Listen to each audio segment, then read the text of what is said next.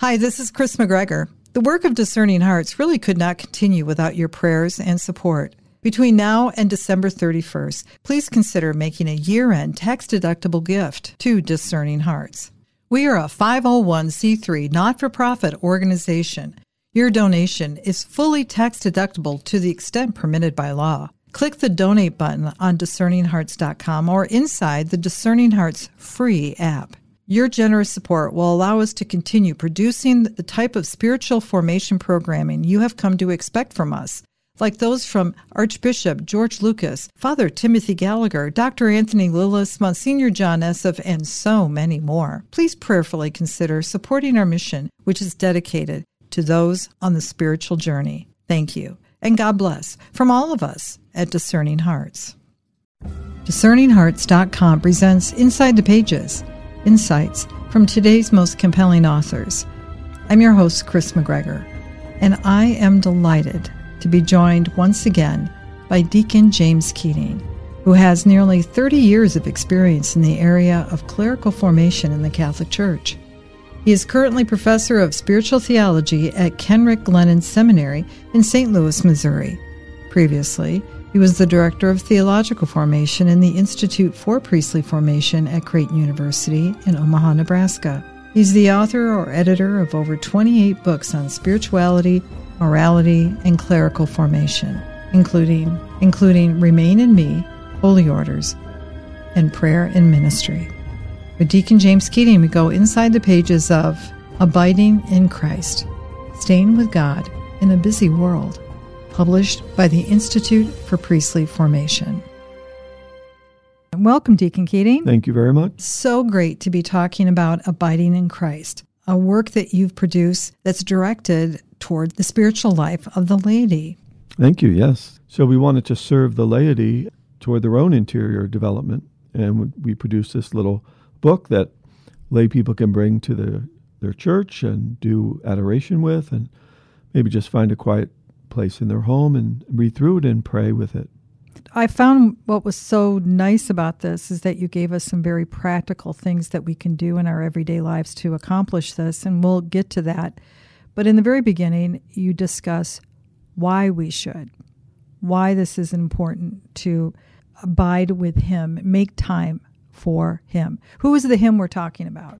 The Holy Trinity, of course, and the importance of this time is because we are constantly invited away from remaining in His presence by the rush of popular Western culture. And so way back when, we realized that the spiritual life is a battle and that you have to choose to remain with Him, and you can. Sometimes you have to fight to remain with Him, and the struggle is worth it. And because God is a spirit, it's almost surprising to us how easily He can slip away from us. And so we do have to make conscious efforts to recall His presence throughout the day.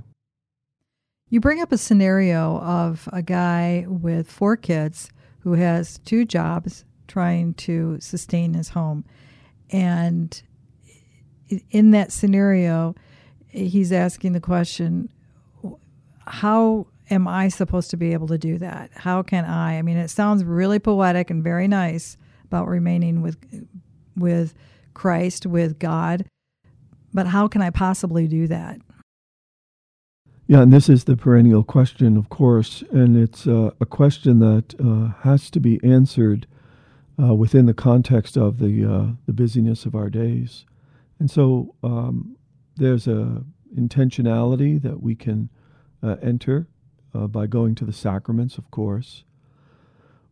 I'll talk about that in a little bit. But what's most key, I think, now is to try and displace what has filled your mind up to the point where you really want to take seriously a commitment to keep receiving His presence in your heart, and to see if you can purify what's in your mind, maybe even displace what's in your mind, and fill that with the Word of God. And so the perennial discipline of Lectio Divina, or reading Scripture a little bit each day, pushes out or displaces a lot of the images, a lot of the desires that we have inadvertently allowed to reign in our hearts and our minds because of the culture we live in. And it's caused us some anxiety or caused us some openness to lies about our identity. And so we want to replace that with the truth. And so the first small step is to find that time during the day to give God time to speak to you through his living word. And of course, that's the most important faith aspect. We believe that God is alive. We believe that God speaks through his scriptures.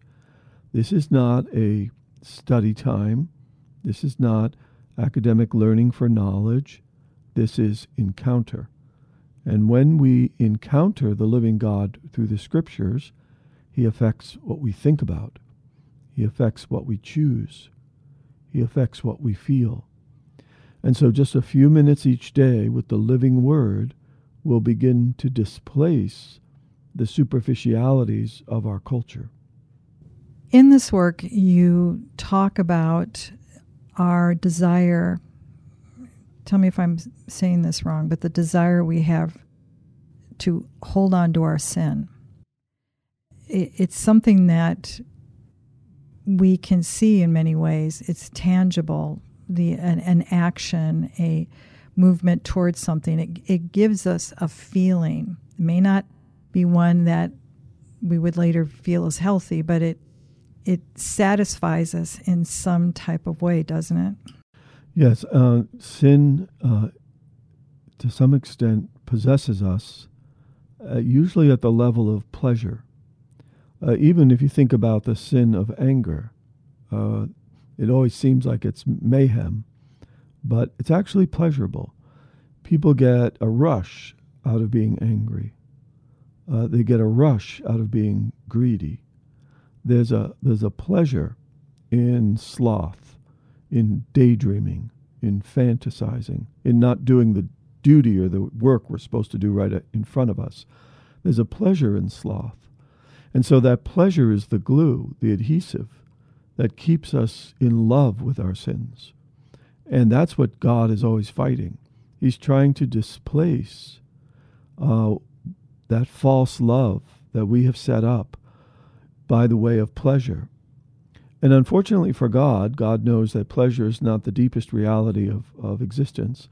And so he's not going to play the game back and trump the pleasure of sin. He is going to attract us away from the pleasure of sin by the beauty of truth.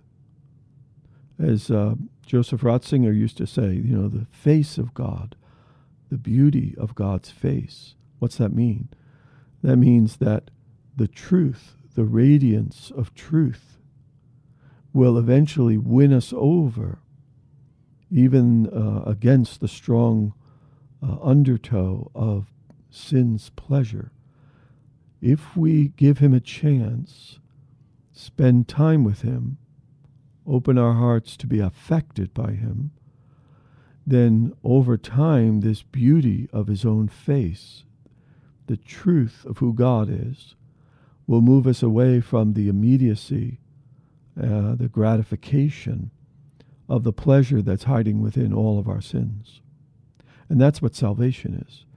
Salvation is finally surrendering to truth and its beauty over and against the fleeting pleasure of self-involvement. As I said earlier, a lot of times that sin easier for us to see. It's a tangible type of gratification. It's something we've captured on the internet. It's something that we've engaged in with others.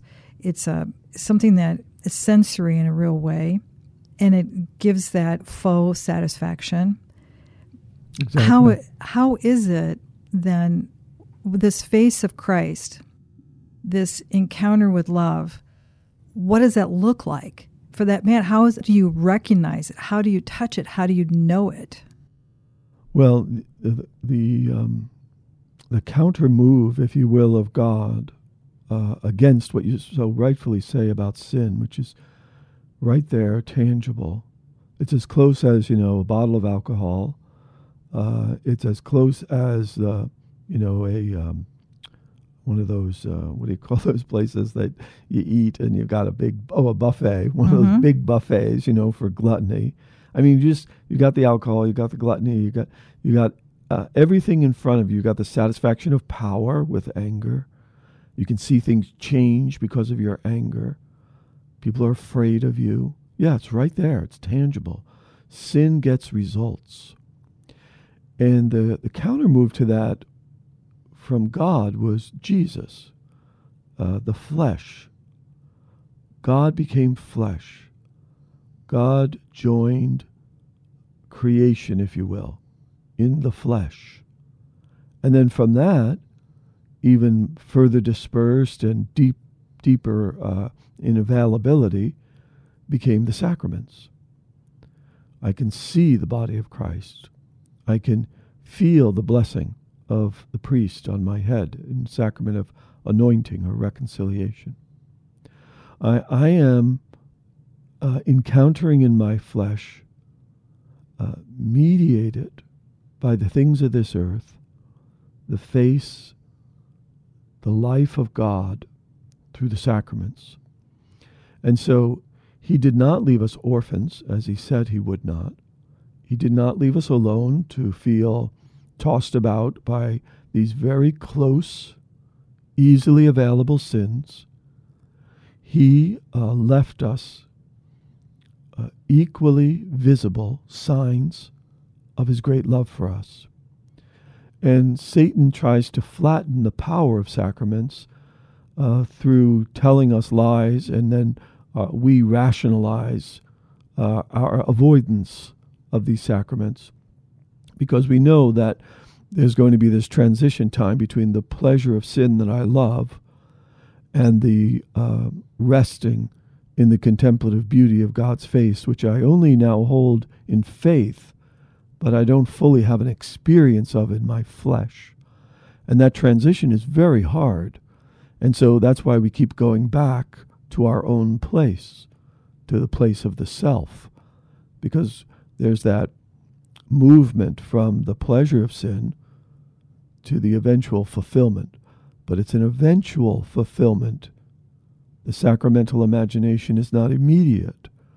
Sacramental fulfillment is not going to happen right when you leave sin. You're going to have to develop a taste for being with God. And this frightens people, because what will I do in the interim? What will I cling to?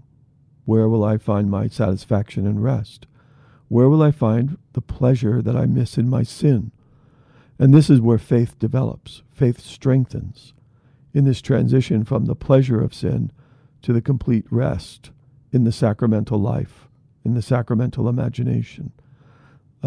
All those people who go to daily Mass are resting in what so many have yet to taste or know or see. So God has not left us alone.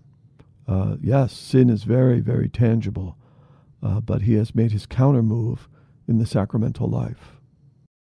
You and I, both of our families, we've had to make some rather large transitions in our lifetimes. We've moved physically our families from one city in one state to another city in another state, and even smaller ones from one house to a different house. Every time there's a movement like that, it's always a challenge. It's always it can be a struggle. Making the move from the old place to the new place and everything in between. It jostles us. Is that something that we can experience when we enter into this type of movement in our own heart? Yeah, I think that's a really good analogy, actually, because whenever you make a move, a physical move from one house to a new house, it's chaos. And what calms us down, or what has to calm us down, is that's normal. In that transition, this is what moving is. You can't wish for it to stop, because you have to move. You have to make this upheaval from where you were to where you're going. And so this is where most of the books on the spiritual life are written. They are written during the move time, if you will, trying to encourage people. Don't be afraid. Don't give up. Don't go back to the old house. You know that the promise will come true if you go forward to the new place to live. Everything is waiting for you there. Don't stay where you are. And don't, for heaven's sake, go back to what you used to have. It's difficult now in this move. This transition is causing you pain. Go through it. Go in it.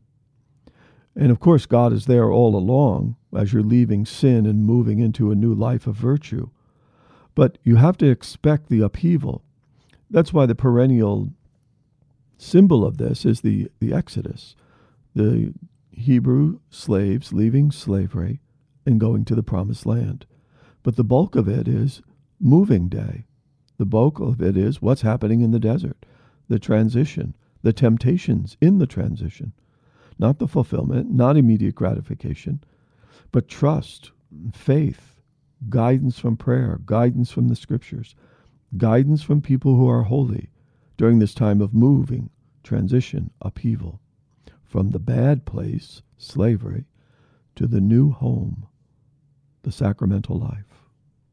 It's interesting that we're using this kind of analogy to describe this, because I think this is true in the spiritual life too, because you've made the move from the different city into the new city, you've parked yourself, and now you're trying to understand where you're at.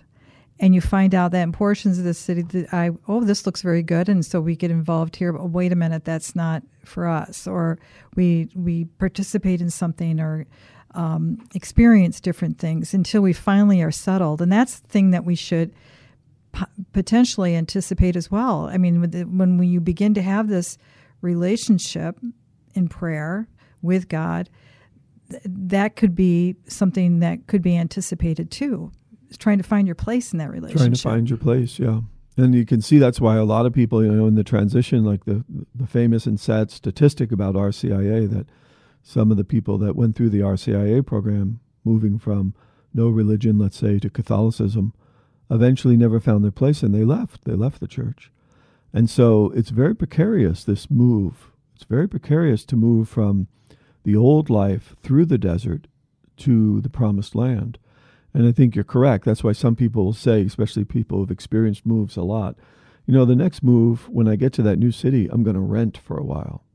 I'm not going to move and buy a house right away. And by that, they're saying, I have to, get the lay of the land. I have to understand the interior geography of this move that I've just made into Catholicism or into a deeper appropriation of my faith. So I'm going to hold things lightly. I'm going to get guidance.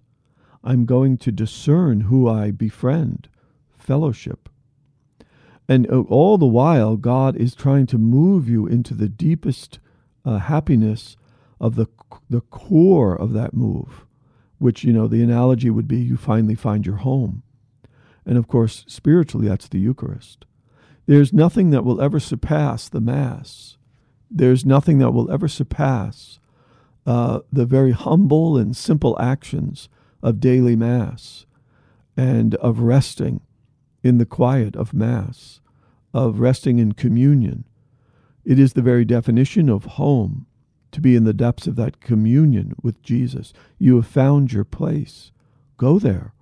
Or if you've left, go back there. Sometimes I have to travel in my ministry, and the thing I miss most, of course, is Marianne, my wife. But if she was with me in travel, I am home. It doesn't matter where we are. We could travel all the time. If we're together, we're home. We're at rest. We're at peace. Whereas if I travel without her, I keep wanting to go back to her. That's the restlessness of being human. Why are you restless? You're not home. You might be trying to find peace in a relationship that's not for you, that is not dignified for you, in actions that are beneath your dignity as a baptized person. So you keep feeling restless. You have to go home. And the home is the Eucharist. And notice that you bring the Eucharist with you, the body of Christ. Amen. He's in you. The goal is to be always home. It doesn't matter, where you are during the course of a day. He's in you. You're home. Receive him. Turn your will just a little bit. Open your will to him. Say yes. Let him affect you more deeply. And then your attachment to these fake, artificial pleasures, these immediate gratifying activities, sin, will wither away in the face of his substantial beauty, in the face of his substantial truth. All these little things that you're playing around with on the edges will appear as they really are, boring. In the end, remember, sin is always boring. This is the great paradox. Catholics who are not allowing themselves to be intimate, allowing God to actually affect them, always say the Mass is boring. That's because they're not open. Their sin is what's really boring. Actually, the thing they want to leave Mass for is really boring, whatever that may be. Let's get this over with so I can do X. That's the definition of boredom. But those who have opened their hearts to be affected by the mystery, and notice the saturation of the mystery at the Mass, the liturgy of the Word, the liturgy of the Eucharist, the fullness of the presence of Jesus. Those who have opened themselves to the fullness of the presence of Jesus know that they are in the diametrically opposed reality of boredom. They are home. They are where they belong.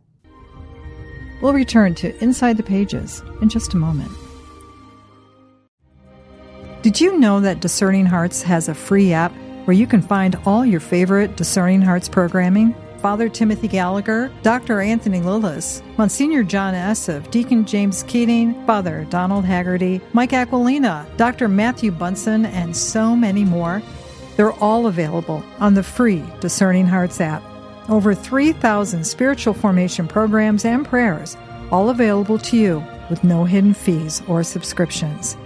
Did you also know that you can listen to Discerning Hearts programming wherever you download your favorite podcasts, like Apple Podcasts, Google Play, iHeartRadio, Spotify, even on Audible, as well as numerous other worldwide podcast streaming platforms. And did you know that Discerning Hearts also has a YouTube channel? Be sure to check out all these different places where you can find Discerning Hearts Catholic podcasts dedicated to those on the spiritual journey.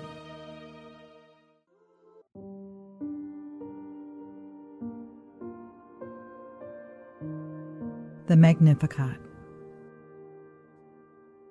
My soul proclaims the greatness of the Lord. My spirit rejoices in God my Savior, for he has looked with favor on his lowly servant. From this day, all generations will call me blessed. The Almighty has done great things for me, and holy is his name.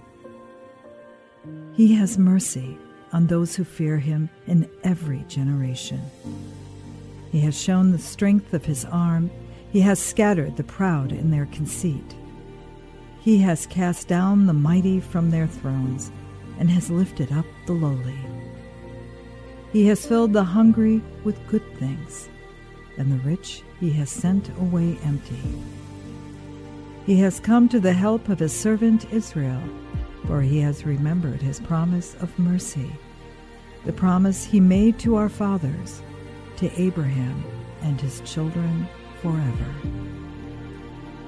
Glory to the Father, and to the Son, and to the Holy Spirit, as it was in the beginning, is now, and will be forever. Amen.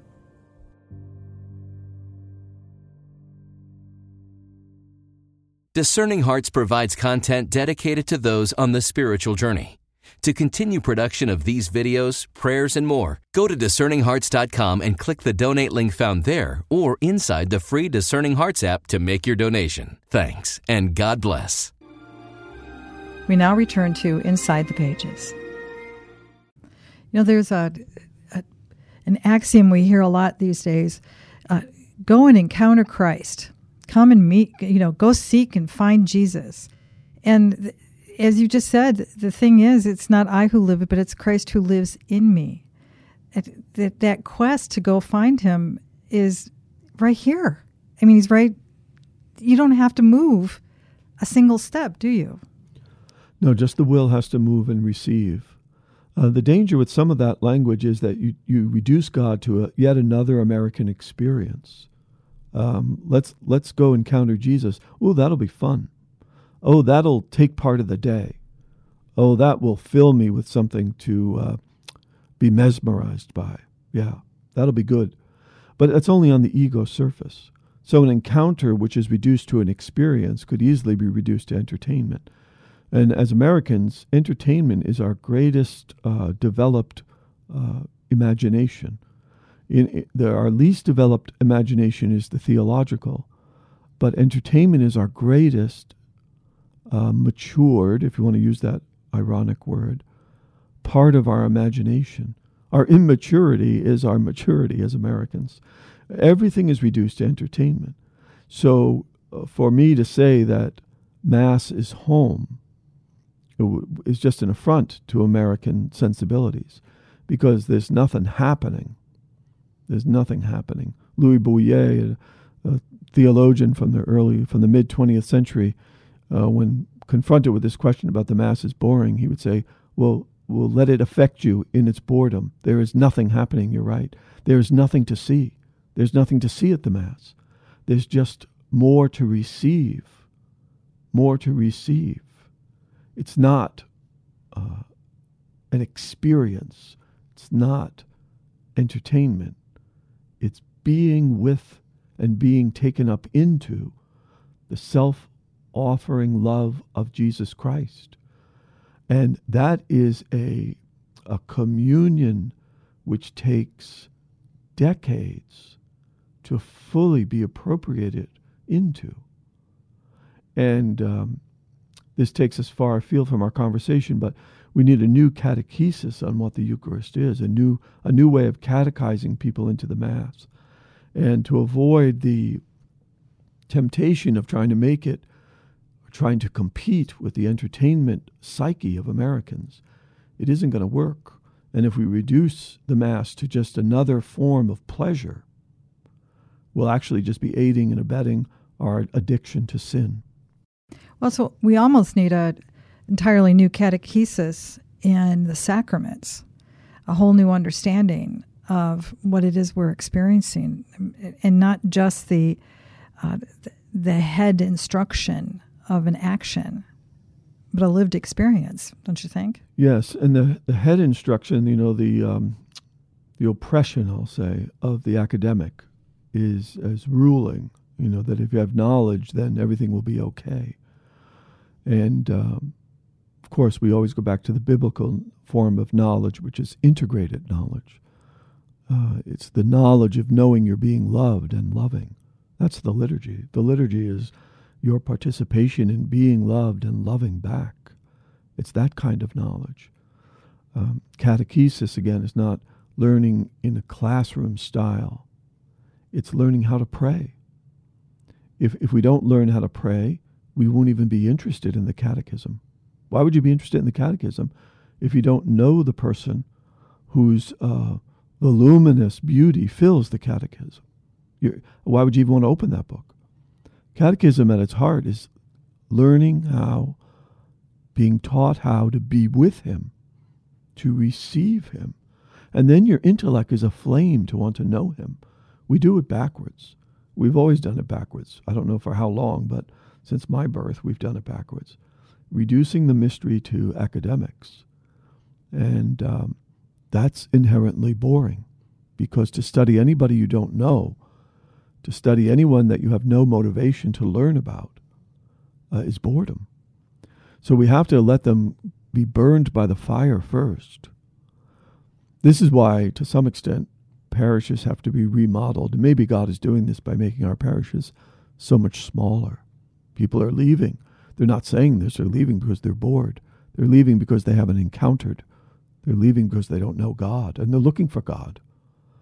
But maybe we have to make our parishes more like retreat centers than some type of bureaucratic paperwork center where you go through and get certified to receive this sacrament or that sacrament. It has to be more of a retreat encounter so that people will want to know God because they've met God. That's the beauty of this book that you have brought forward to us, Deacon Keating, because you provide for us a very simple way, particularly in the back, very practical way of once again appreciating those moments of grace where God is trying to break in and taking a rest with that. For example, the section that you have on Lectio Divina, I think is absolutely perfect. It's not necessarily a particular method or something that, sometimes we do methods in Lectio Divina and they get in the way. We're so worried about doing the programmatic attempt at Lectio that we're knocking the actual encounter of grace out of the way so that we can continue in the structure of a particular methodology. Is that a fair statement? Yes, I think that's always been a human experience where the method becomes the end in itself. Even like in very structured dating experiences, a lot of the method became the end in itself, and there were rules that you had to go through, and you kind of missed the idea that you actually met the girl on that date. And it's the meeting of the person that's important. And of course, because we're limited and finite, we need structure. So it's not some kind of chaotic mess that we're talking about, or some kind of subjective egoism that you go in there and do what you want. No, God is other than you. Just like when you're dating, the woman or the man is other. You have to respect their otherness, their reverence. You have to have reverence toward them. And so structure is there to assist in reverence. Structure is there to assist in helping our consciousness perceive that we are about to be in the presence of someone other than ourselves. But structure is not the end. Structure is not something to become anxious about. Structure is not some neurotic goal in itself. It's just to facilitate our awareness that someone other than me is about to enter me. And in Lectio Divina, some very short points, just reverencing the scripture before you read it. But mostly it's just very simply allowing the couple lines that you may be reading in scripture to descend upon your heart and open it and affect that heart, not by head knowledge of what you've read, not analyzing it, by how the words bear into your heart a presence. Noticing how the words carry a being into my being, and allowing that presence to just remain with you. Just enjoy it. You don't have to say, I have to do this for 10 minutes or a half hour or an hour. Just enjoy. Like when a child, when you have little children and you're asleep on a Saturday morning, they just run into your room and jump on your bed and want to be with you as parents. And they wake you up and they laugh and they giggle and then they're gone. That's good. That's God. That's Lectio Divina. Let him run into your room, jump on your bed, be with you for as long as he wants to stay. We never want to artificially end the visit of God. But God's pretty smart, and so he doesn't usually take a long time. And because he is God, he doesn't need a long time. He can penetrate to the heart in seconds. And then we thank him for the presence that was born on his holy word, the scripture, into our hearts. And we move on with our day. But in doing that, what we're doing is we're training the heart to receive the movement of God coming to us throughout the day. At work, with friends, alone in our house, driving, walking. The more you do Lectio, the more you notice the world is the Word of God. Creation, other people. He's using not just words, he's using everything of his creation, water, wine, bread, touch, friends, love, beauty, physical beauty, architectural beauty, creative beauty. He's using it all to reach you. And he'll do it throughout the day. He'll alight upon you. Let him. If you don't want the Mass to be boring, let him. Because the most boring part of the Mass is that we're all visiting a stranger. And to visit a stranger is uncomfortable and births anxiety in us, and usually moves us to look at watches because we want to be with people we know and love. Well, if you have allowed him to come to you throughout the day, you will not be worshiping, visiting, being affected by a stranger at Mass. You'll know him. He'll know you. So in abiding in Christ, part of that process that you offer us, and that practical process towards the tail end of it, where not only Lectio Divina, but not to be discouraged, but encouraged to spend time in those sacraments and to receive, but also to offer not only what we want to share with others, but primarily ourselves and even our brokenness. Discouragement is, yes, it's exactly what it is literally. It's the breaking apart of doing the right thing in the face of evil. To be courageous is to do the right thing in the face of evil. And ironically, the right thing to do at this time in church history is to worship robustly at the place where God is offering the very mysteries of our salvation. Through the hands of human beings, of course. But to whom shall we go, Lord? Where are you going to go? Psychology will only heal a portion. University professors will only spout their own ideas. The local bar will only medicate so far. And on we can name the false places of rest that we go when we're grieving, the disappointment of human sin in the midst of the sacred. So we understand why people are wandering, but we stand by the truth of Jesus' own words.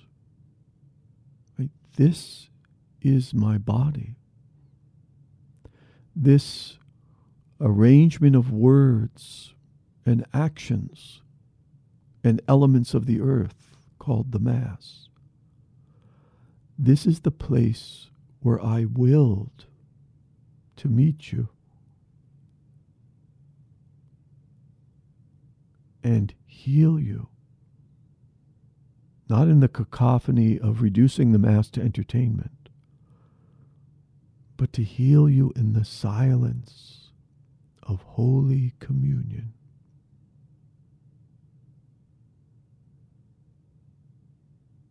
After you receive me, to sit in the silent receptivity of my love. This is your home. This is where you belong, with me.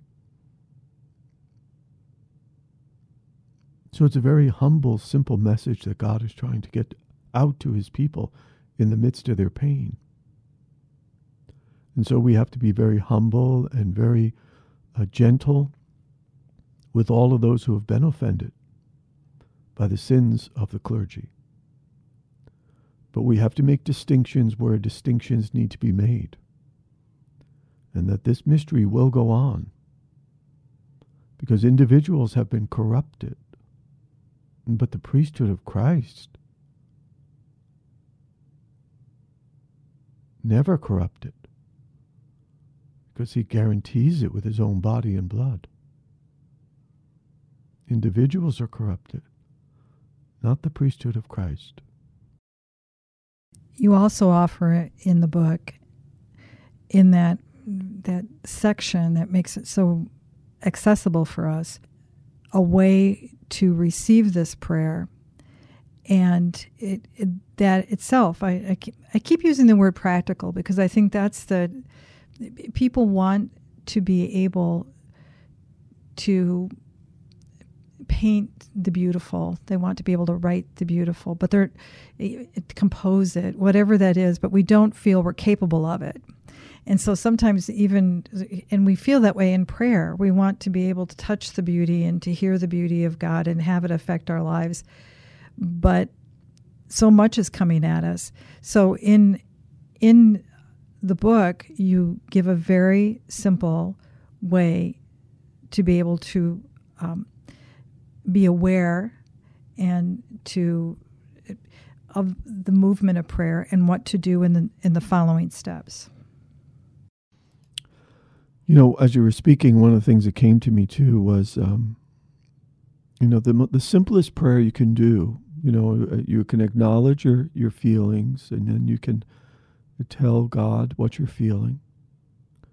And then you can receive what God wants to give you, which is always Himself.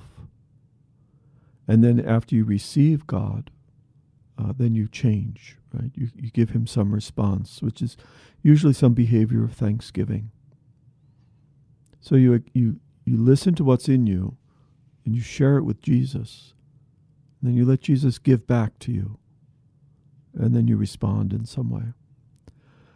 But the simplest way to go about that kind of consciousness is just take the crucifix off your wall at home if you have one. If not, go buy one. Just hold it in your hands and look at Him. And trace your finger over His open side. And touch the crown of thorns and put your finger where His nails are and just be with Him in the depiction of His great love for you. The depiction of His self-donative love for you. Just be with Him in silence. The complexification, if you will, of prayer is a real downfall of our age. The reason I've said in other places that we need spiritual direction is not because prayer is complex. It's because we're complex. Don't make prayer complex. If you need a spiritual director, it's because you're running into things about yourself, past sins, neuroses, some type of fear in you, some type of stubbornness. Well, then, go talk that out with someone. But God would never make complex what is His deepest desire to engage us in, and that is His own love. Why would He make that complex? The Mass is very simple. If you forget how simple the Mass is, go to a nice, quiet daily Mass and receive it again in its simplicity. Same with your prayer. You don't need volumes and volumes to explain prayer. You just need to be with Him in this simple way. Or find your own simple way. And He will be with you in that as well. Deacon Keating, thank you so much for giving us Abiding in Christ. Thank you. I love it. Thanks for letting me share with you. Appreciate it. Well, any final thoughts? Just, again, avoid discouragement. Have fellowship with those people who see that God is active in the world today. Stay away from the dark pools of social media and come into the light and find real flesh and blood humans who are hopeful because they are nourished by the Eucharist. Thank you very much. With Deacon James Keating, we've gone inside the pages of Abiding in Christ, Staying with God in a Busy World. To learn more about this book or to obtain a copy, go to priestlyformation.org, the website for the publisher, the Institute for Priestly Formation. To hear and or to download this conversation, along with hundreds of other spiritual formation programs, including a numerous series by Deacon James Keating, visit discerninghearts.com, or you can find them all within the free Discerning Hearts app. This has been a production of Discerning Hearts. I'm your host, Kris McGregor. We hope that if this has been helpful for you, that you will first pray for our mission, which is to offer authentic and rock-solid spiritual formation freely to souls around the world. And if you feel us worthy, please consider a charitable donation, which is fully tax-deductible, to help support our efforts. But most of all, we hope that you will tell a friend about discerninghearts.com and join us next time for Inside the Pages, insights from today's most compelling authors.